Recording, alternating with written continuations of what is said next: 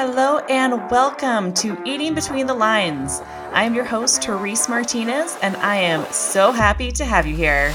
If you want to untangle yourself from diet culture conditioning and get appropriate, actionable options to nourish your unique life and body, I'm going to dive deep into the nuanced spectrum of health to help you figure out what to prioritize in your journey without getting trapped in the extreme ideology of health optimization or total complacency. I am here to help you apply the science effectively, not rigidly, and get you feeling better in your body and mind. Here is how to eat between the lines.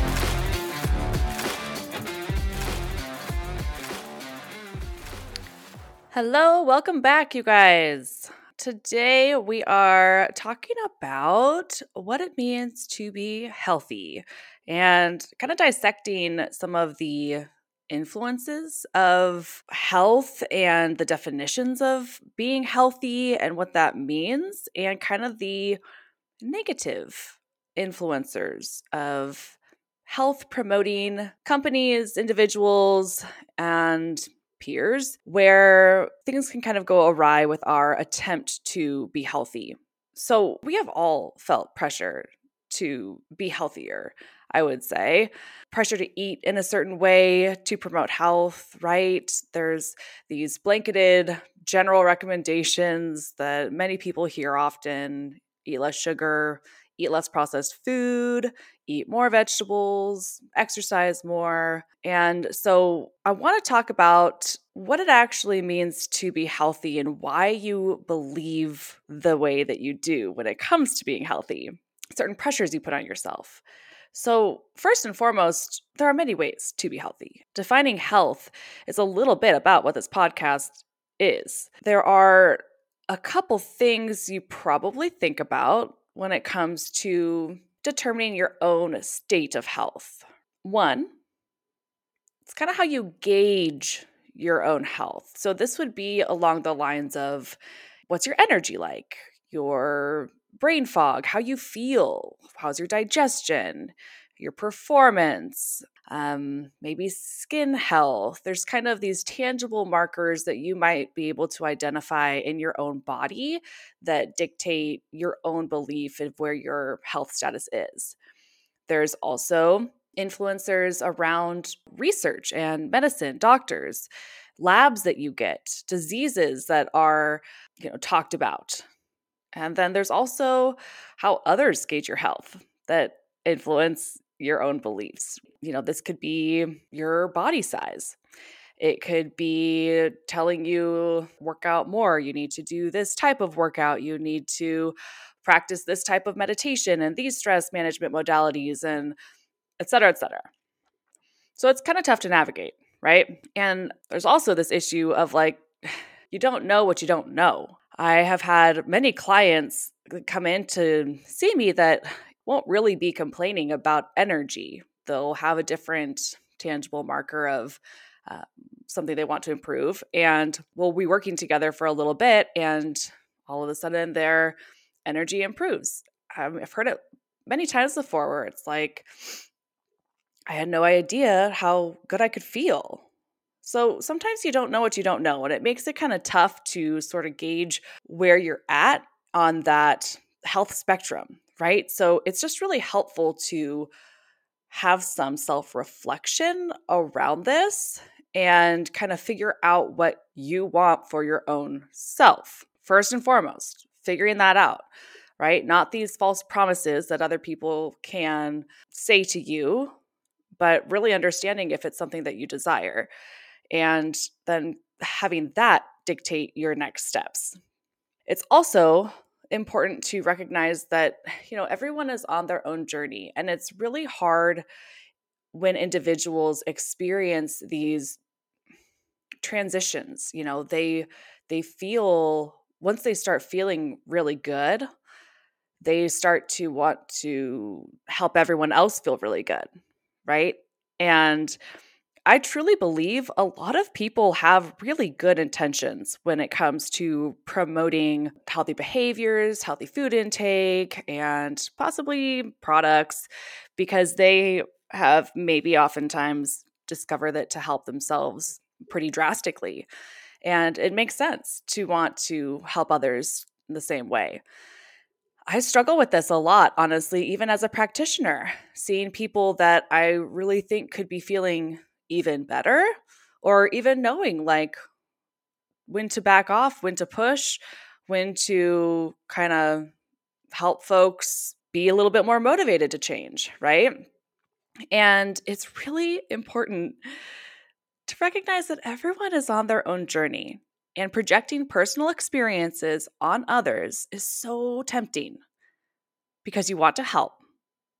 But ultimately, I have found providing education, leading by example, and having concrete gauges of health to measure, like labs, are a pretty helpful place to start in terms of working on motivating others. And again, I really want to talk more about the whole projecting personal experiences and wellness onto others, but I think that's going to be a different podcast. So, wanted to preface this with that and take it back a little bit here. Back to the basics. Why do we eat? So, I would say there's a handful of reasons. First one, to live, we eat for fuel. We eat to nourish ourselves. We eat to better perform. And first, talking about those before getting into other reasons, I want to address that yes, food is fuel, right? Food is so powerful when it comes to health. It's not everything when it comes to health, but it is so important. We've got macronutrients and micronutrients that really dictate how our body functions, like immensely. I always get really surprised-ish when folks do not connect how they feel to what they eat. Like, especially if there is, low energy or digestive distress, and they just don't even consider maybe what they had to eat the night before or that morning. And it's just curious to me, but I also am not judging it because I feel like it's actually not that common to have this connectedness with your own body and self. I mean, I wasn't really taught much about food and how it influences me when I was younger. If I didn't go into this field, I would probably really not understand it to the degree that I do now, right? But gosh, it makes a huge difference with how we feel, how we absorb nutrients, how we age. It's everything, but it's not everything. That's kind of the point of this. It's a huge, huge part of our health, though. And so I want to recognize that because I'm going to dive into other considerations here, but I do want to make it clear that I really believe in the power of nutrition. And so different approaches of intake can serve different people. So if we're looking back at macronutrients, I kind of like to think of these as like the coaches. So it's like protein, fat, carbs, fiber. They're calling the plays. They're making the strategies. They're kind of the big umbrella of how your body is functioning. And then the micronutrients are like the players. And I'm not sure if I seriously, this analogy came to me like 2 days ago when I was working with a client. And I think it's because of March Madness, because I don't really do a whole lot of sports analogies. But and when I was describing it, I was totally picturing basketball. I don't even play basketball, but for whatever reason, that's what came to mind. So when you're thinking about micronutrients, we're talking about vitamins and minerals, and these guys are the players in the game. They're super important. Kind of think about if you don't have your star player or players, it's going to make a pretty big difference with how your team performs, right? Other people are going to have to pick up the slack. Maybe you got some subs in. It's just going to make a difference with the overall functioning of the team and the body. So different approaches of intake can serve different people. More activity can mean that a person might need more carbs and protein. Different gut microbiomes tolerate different types and amounts of fiber. And over time, our bodies can really diversify with what we need because of what we consumed the rest of our lives earlier. And so it just plays a role with determining what you actually need, because it's just not cut and dry to recommend certain, of course, diets or certain blanketed ways of eating, because it's just more individualized than that. But yes, food is fuel. Food nourishes us. Food facilitates performance. All of these things, super helpful to understand. And an issue I find with the hyper focus on selling food as fuel are a few things. One, it sets up some pressure for individuals to always choose food that is healthy. Otherwise, they do not, quote unquote, care about their health. And it sort of puts this morality on their choices. You know, if a person is like seen to not be choosing healthful things, they risk judgment around what they're doing, and kind of creates this like hierarchy of being better or worse in this society. And it does not feel safe, honestly. And I mean, I can't tell you how many times I've been in grocery stores and I will run into someone and they will immediately just start justifying what's in their basket or their grocery cart. And I'm like, dude, I do not care. Like, you do you, not here to judge what you are consuming, right? So it also sets people up to earn their food, right? If there's so much pressure on like needing to be healthy and eat healthy, then it's like, okay, well, if I don't want healthy foods, then I have to do X, Y, and Z activity. Or maybe if I am super healthy for during the week, I can then be unhealthy on the weekend. And it's, oh gosh, it's just exhausting. And it doesn't help a person develop a great relationship with food, right? It also simplifies why people eat. And again, we'll get into this a little bit later, but we eat for more reasons than just using food as fuel. Piggybacking off of, food as fuel and food as nourishment, and optimizing wellness is kind of another angle of treating food like this. It brings me to the wellness culture and my issues with wellness culture.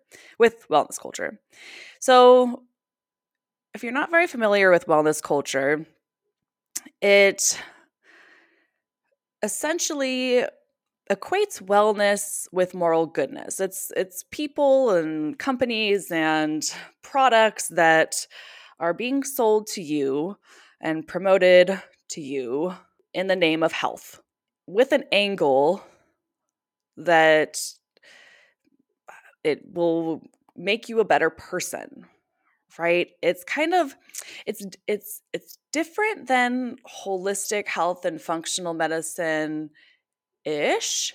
Um, there are few overlaps, especially with certain practitioners and professionals in the field, but I don't think that it's one and the same there. And I do want to be clear on that because I do actually have a lot of holistic and functional medicine practitioners that I admire and kind of believe myself to practice in some comparable ways. So just want to be clear there.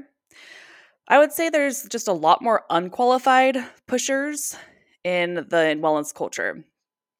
And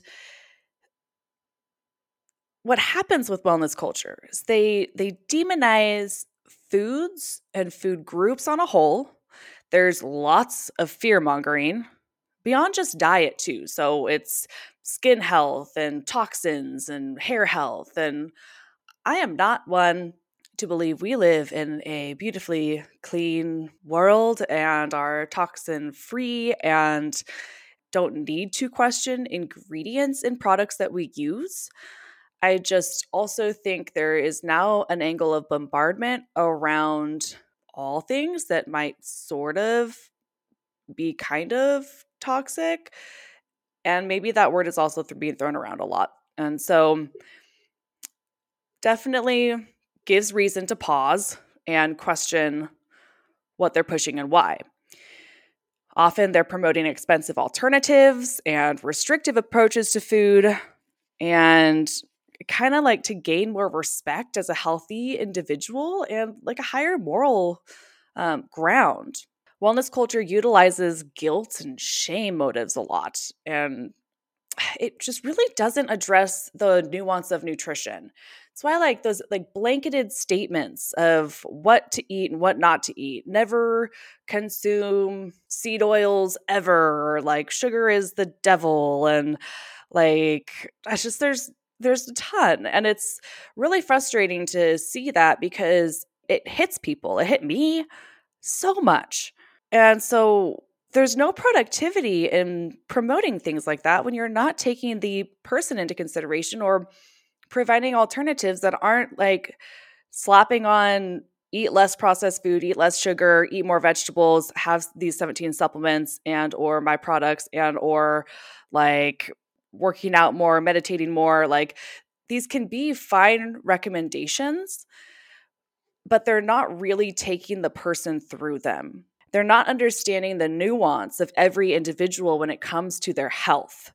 And it is just scaring them. It's also leading people to this perfectionistic mindset sometimes. Like me and others I know too. Like if you're not doing it all, you're not doing enough. And it is really tiring. Optimizing health can be inspiring and motivating. For sure. I know a lot of people that are just keep striving to feel better, perform better, and I think that that's wonderful. I also think that if you aren't addressing your personal hiccups and or understanding the complicated nature of all the things, as mentioned in the first episode, second, there can be tendency to feel like shit when you don't abide. Taking care of your body and your mind is good for you. Like that's not up for debate. I think that it's just the tactics people use to motivate and to push people are flawed, and they need to be addressed, and you need to understand what's happening in order to take your next steps towards improving your own wellness.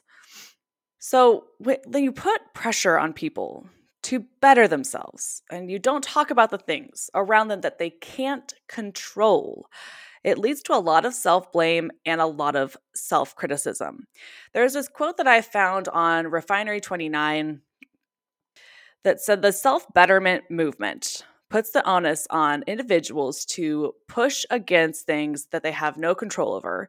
But what good is self-betterment if at the end of all that effort to improve ourselves, it's still a hostile, competitive, individualistic, pressurized, insecure, precarious world outside, just waiting there when we finished?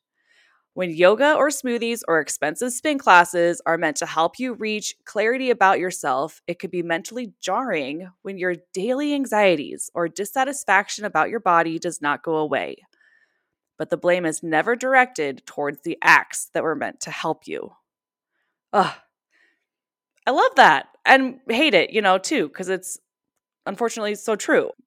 So it is important to create awareness around these influences and promises. We'll definitely be talking more about this in the future.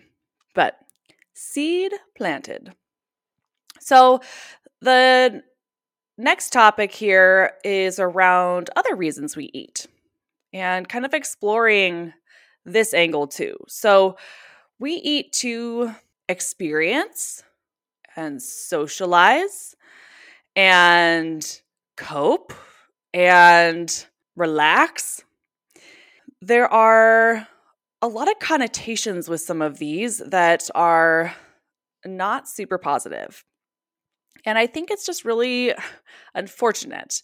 And again, there's just so much nuance to why we eat what we do. And many times it isn't in the most healthful fashion that we are consuming foods and a coping mechanism, right? And it isn't necessarily leading to healthy behaviors with regarding our mental health and maybe our physical health too.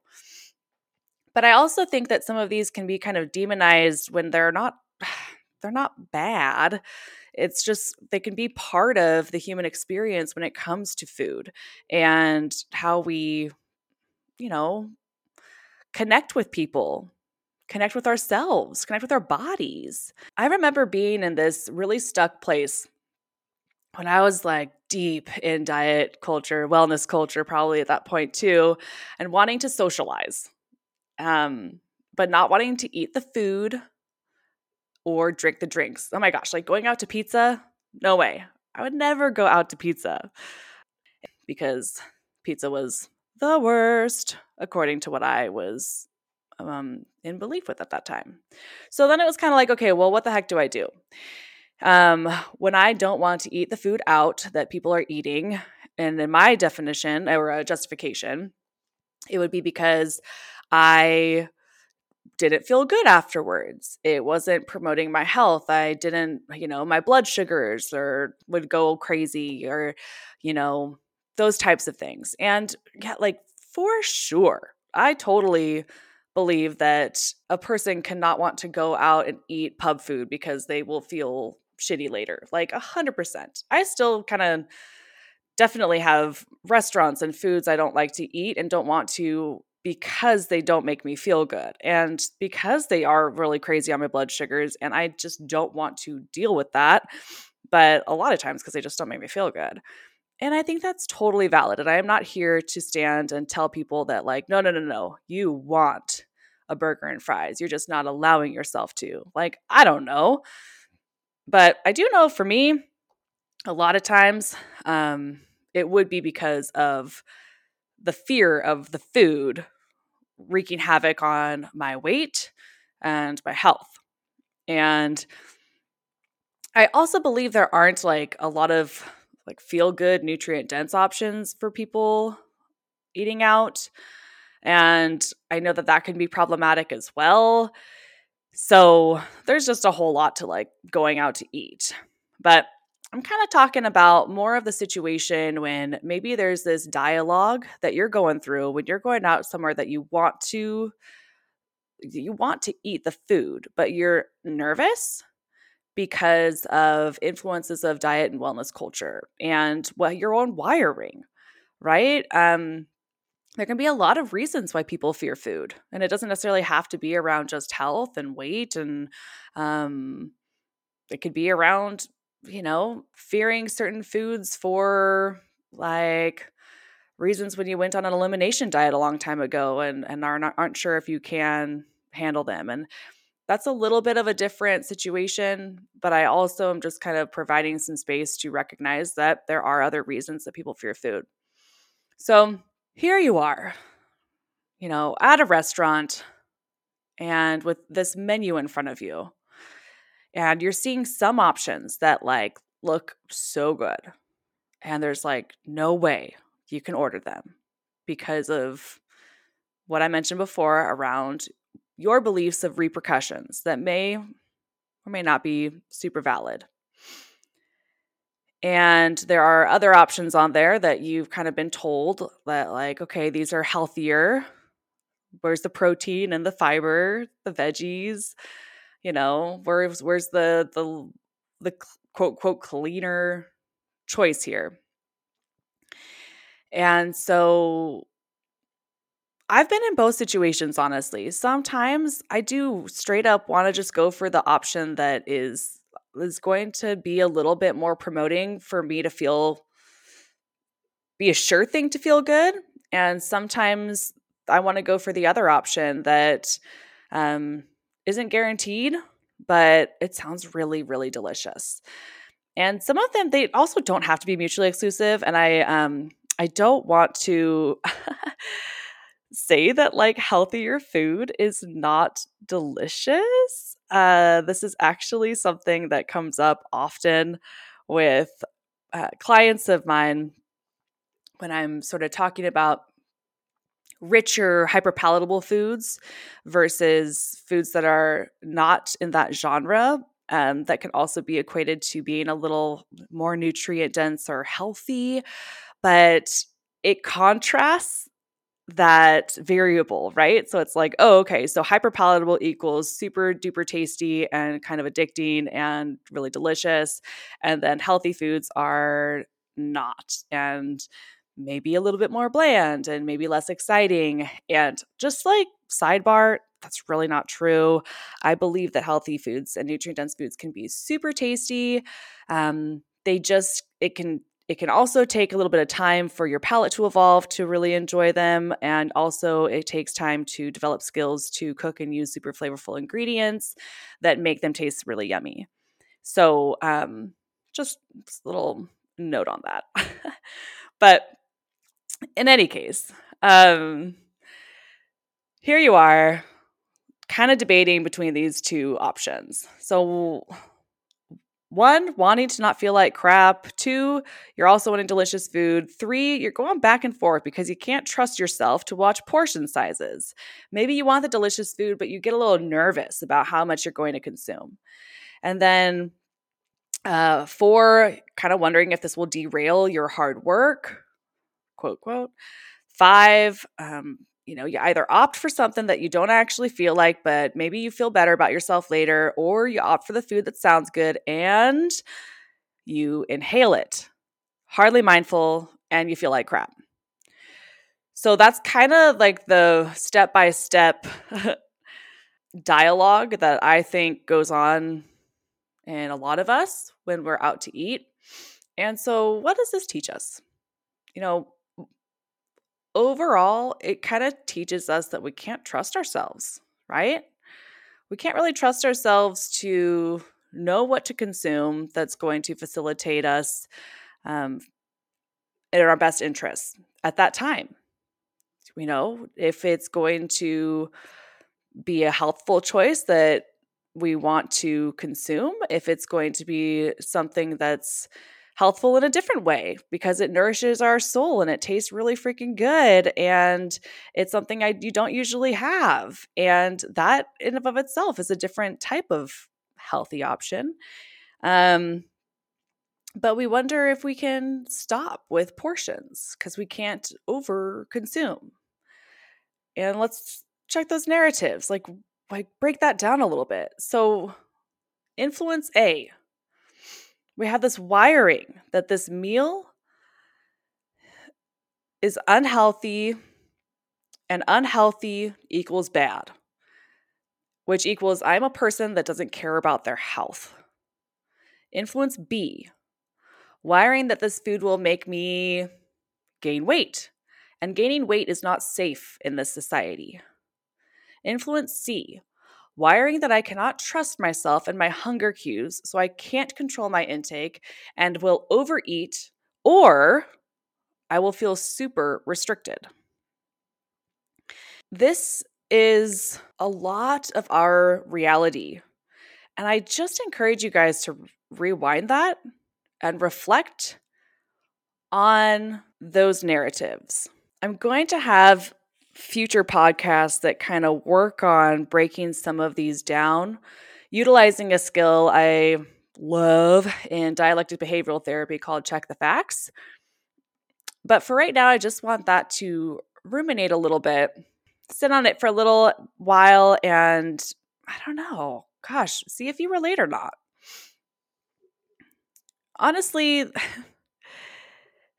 it's kind of tough, even as a practitioner, wanting to promote health without being too rigid, while taking considerations in mind, while balancing intake and figuring out like what's too much? What's balance? What can I actually consume while staying healthy, right? It goes back into that 80-20 mindset. And so, how the heck do you navigate this? And I think one of the initial steps is recognizing why you are eating and why, like, just touching base with your body. Recognizing we eat for many reasons that are not just for fuel and nutrient density, pleasure, fun, texture, comfort, etc. And with intention and awareness, we can become more mindful of why we are eating, what we are, and not be so impulsive and or passive around our choices. Sometimes, right? It's not a cut and dry situation and scenario, even as we develop skills to be more mindful.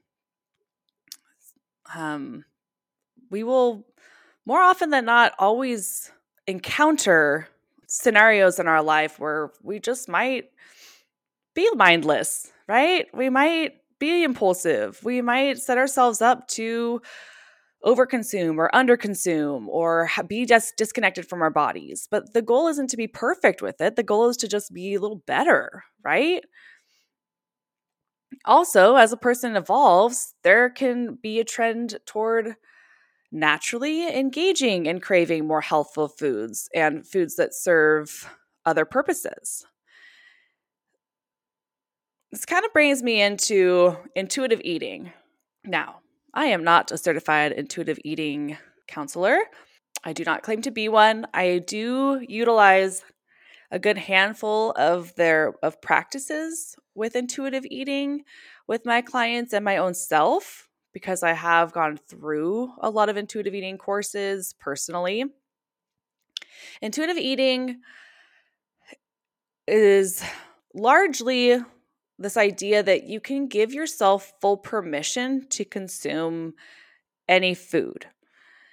And it's a little bit more complicated than that for sure. So please don't go hating on intuitive eating because it's not just like saying eat whatever, whenever, and they don't care about eating healthy and that kind of thing.